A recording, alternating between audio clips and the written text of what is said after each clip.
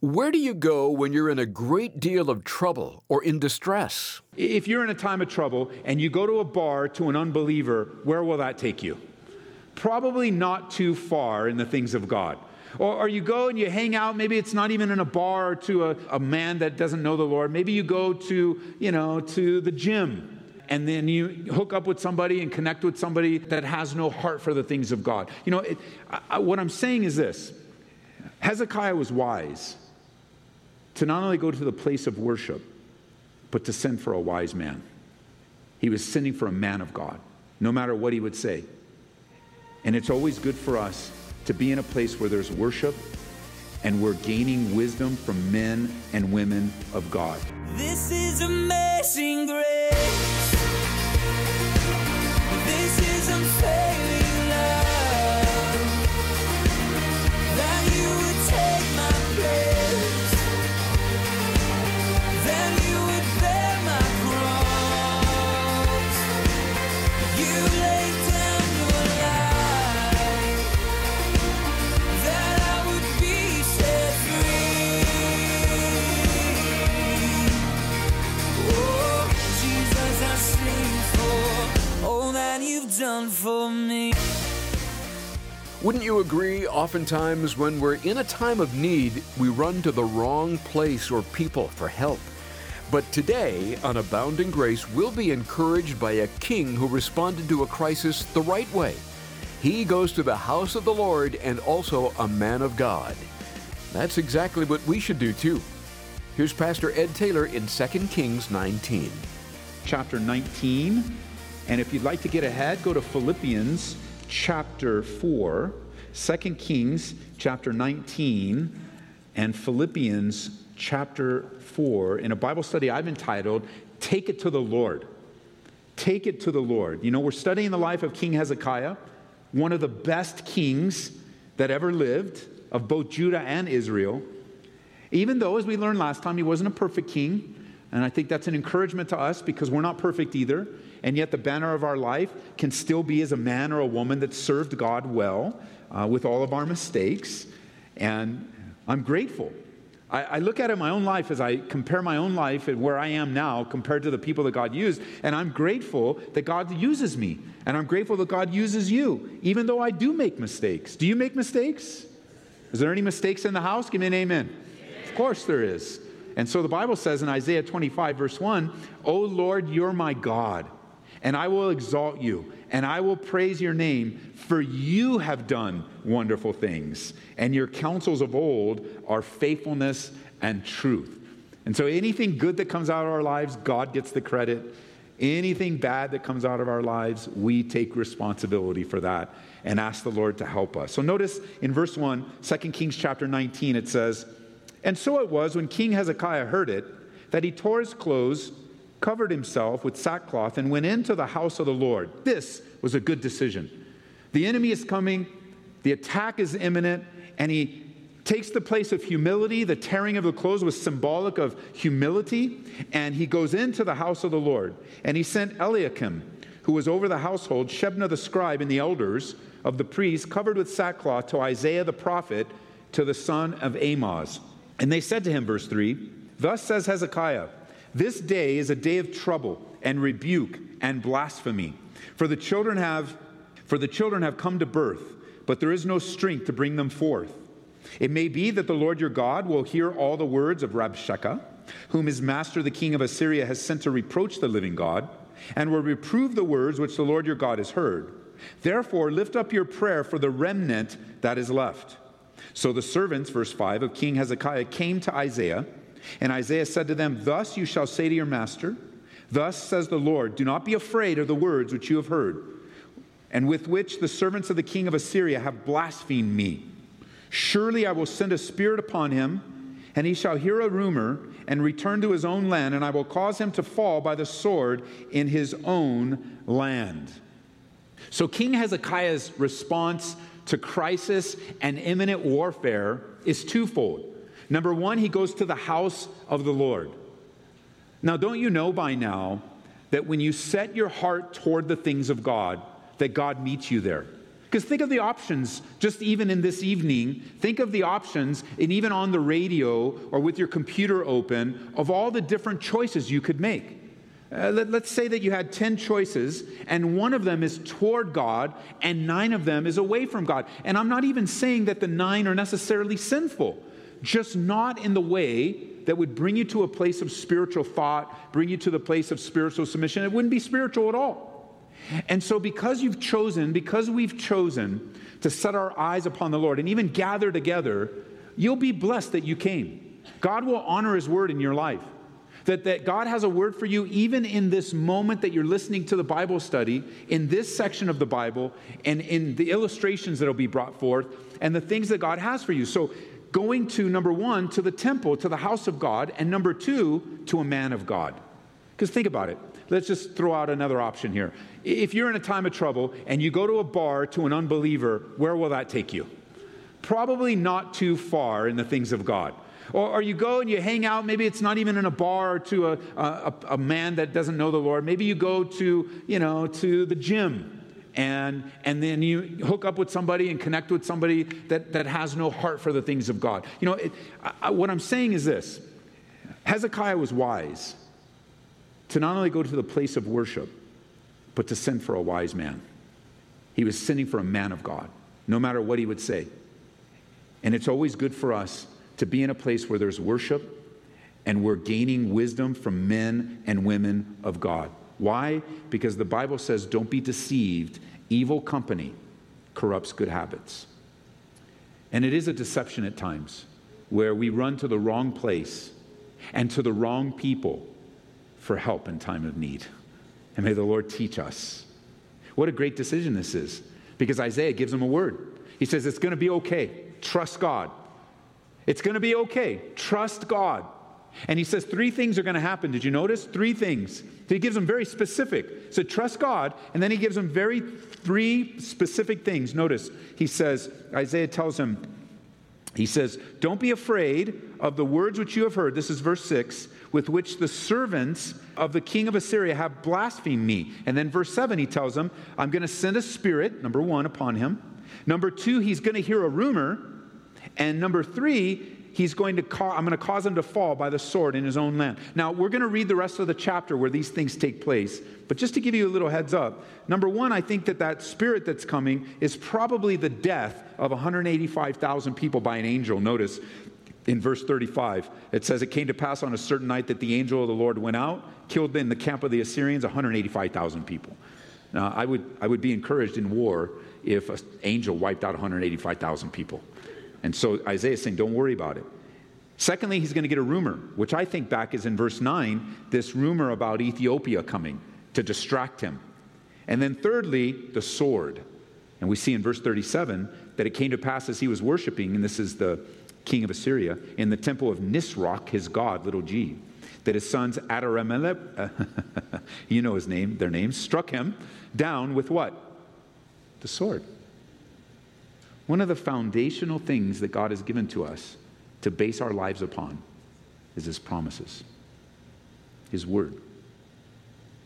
Building our lives upon the solid foundation of His word. That if you look back on history, I know some things are unsettled in your life today. I know some questions are unanswered. I know some pain exists. I know some worries and anxieties surround us. But if we look back throughout the scriptures, the overarching testimony of God is that He has kept His promise to everyone that's come before us. And as they were living life in real time, like you and I are living life in real time, they also were wondering, what's happening? What's going to come of this? How will it end up? What's the end result? And now in the presence of God, they can say with absolute, if they were given, where we learn in Hebrews later on that we're surrounded by such a great cloud of witnesses, if they were given a voice into our lives, they would say, keep going. It's true. God is faithful. He'll keep His promises. I know it's foggy right now. You're uncertain. But when you get into trouble, go to the place where people are worshiping and surround yourself with godly people and trust the promises of God. Now, someone went through and spent a tremendous amount of time counting up the promises of God. And one person came up with 7,800 plus promises of God. all the way from Genesis to Revelation. And I'm sure if he went back to recount, he probably would come up with more and come up with more. But the real question is, how many promises of God in your life and mine do you really need to carry on? Through the death and resurrection of Jesus Christ and his faithfulness in your life. Just the very fact that you are born again proves the existence of God. Just the fact that your life's been redeemed, that you are a new creation in Christ. Old things have passed away. Behold, all things have become new. That you can trust him with your salvation. That what he's begun in your life, he's going to complete it until the day of Jesus Christ. That he's going to perfect that which concerns us. That salvation isn't on your shoulders so that you continue in good works. But it's his good work and his faithfulness. It's not you. Can you imagine if salvation was dependent upon you and me and my good works? How many times would we go in and out of salvation in a day, in a minute, in an hour? But see, God, he seals us with the Holy Spirit. He comes to permanently indwell us. It's a seal that cannot be broken. It's a seal that God himself puts upon your life. Let me show you something that's so encouraging. Would you turn over to Romans chapter 8? Because Paul was so caught up in this truth of the sufficiency of God and his assurance. Paul was assured of the finished work of Jesus Christ in his life.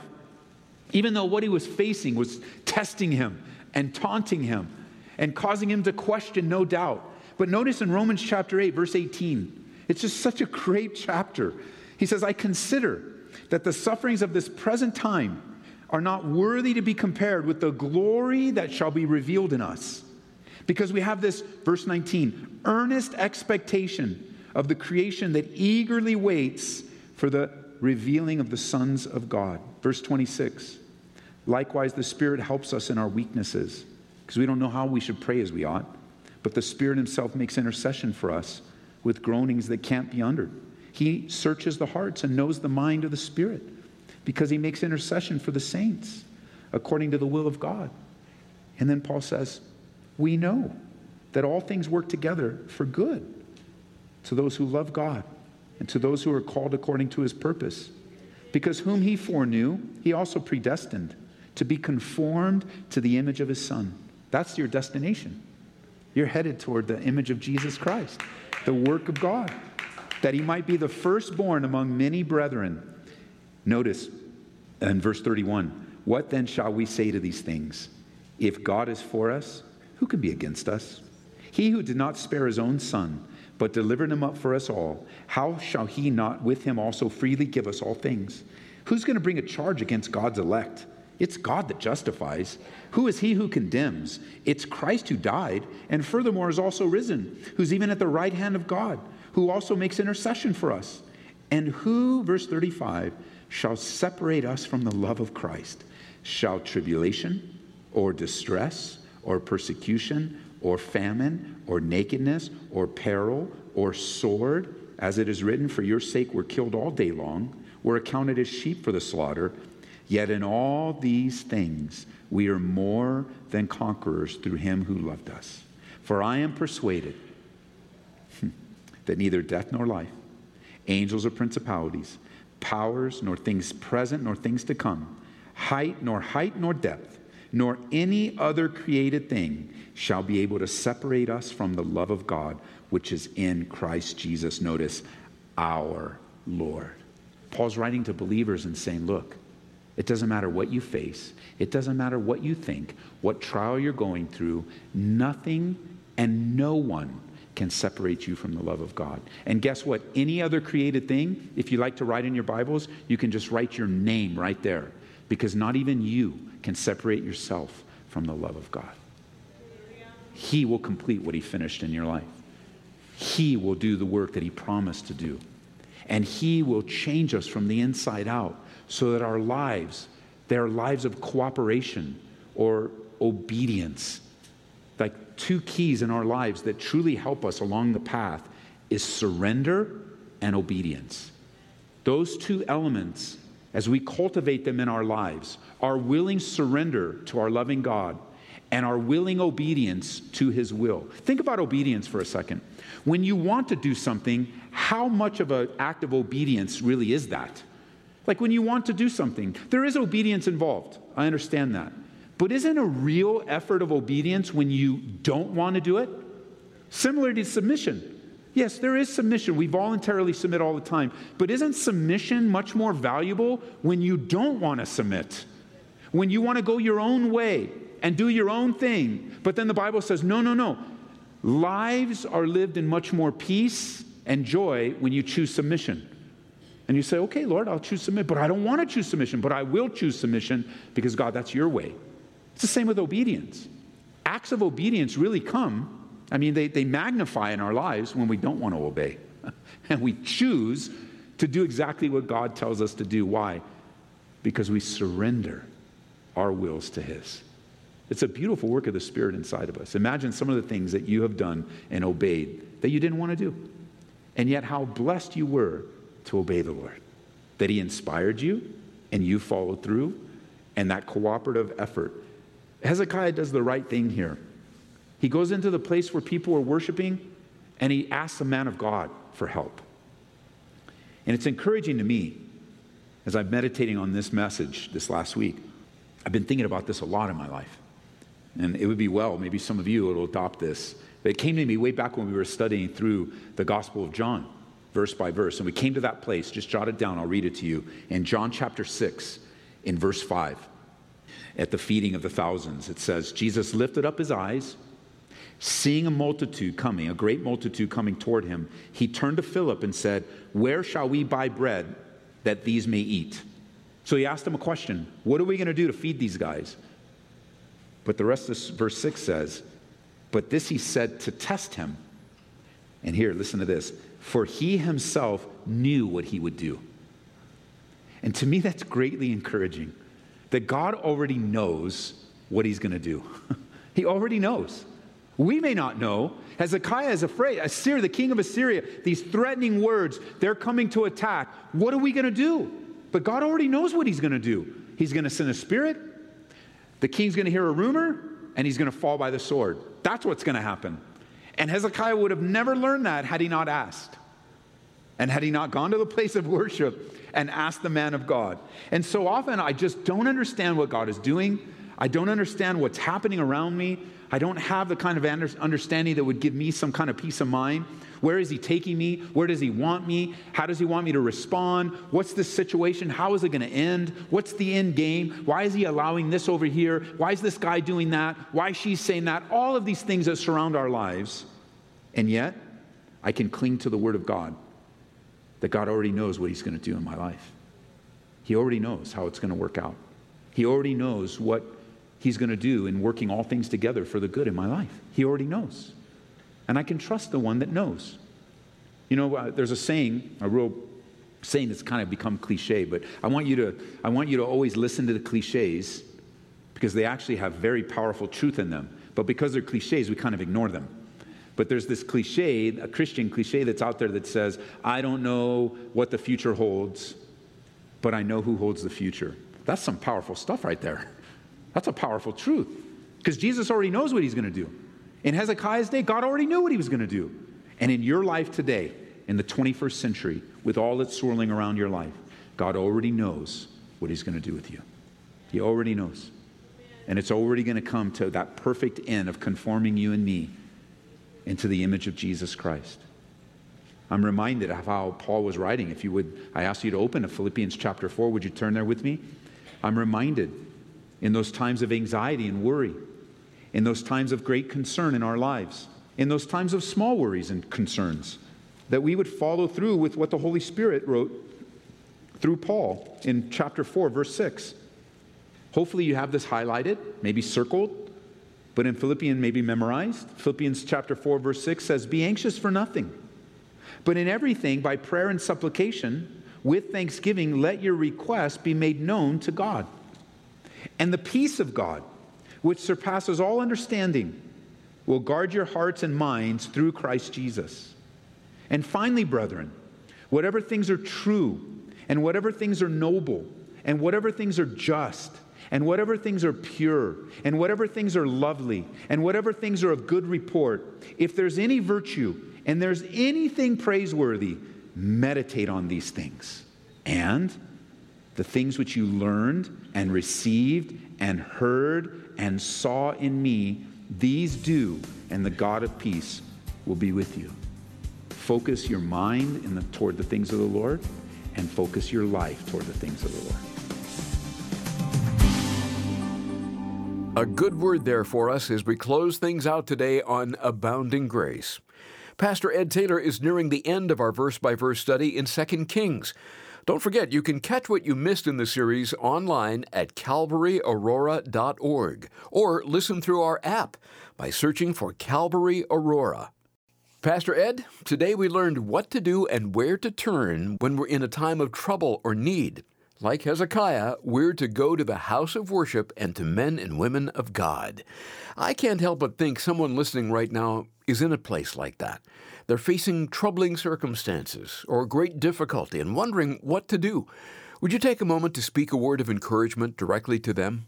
You know, Larry, I love Hezekiah's example as he comes to the Lord with this great concern. I've followed this biblical advice so many times, and God has met me there as I lay a letter or an email or a text or something that was posted online before the Lord for his wisdom and understanding and what to do.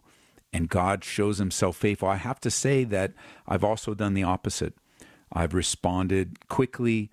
I've taken things into my own hands. I have crafted the perfect response, and only to find out that wasn't from the Lord. And so I want to encourage you in your difficulty to go to the Lord. So how do you do that? Number one, get your Bible and open it. Open it to a place in the Gospels, perhaps. You know, the first 4 books of the New Testament, Matthew, Mark, Luke, or John. And just begin to read about Jesus. Those are life. Don't treat it like a self-help book, because it's not. Don't treat it like a cookbook or a recipe book. It's not. The Bible is God's life-giving words. It is the very Word of God. Your Bible in your hand doesn't contain the Word of God. It is the Word of God. And as you read it, God is going to begin to use His Word to encourage you and infuse life to you. But He's also going to give you direction. James told us that if we lack wisdom, all we need to do is ask God. So number one, open the Bible. Number two, begin to talk to God. That we call that prayer. Just begin to talk to God and be open to receiving from Him the insight that you need on this situation. And I know it might be hard to wait, but wait. Don't act hastily, especially under great stress, great emotion. Don't make a decision that can't be unmade.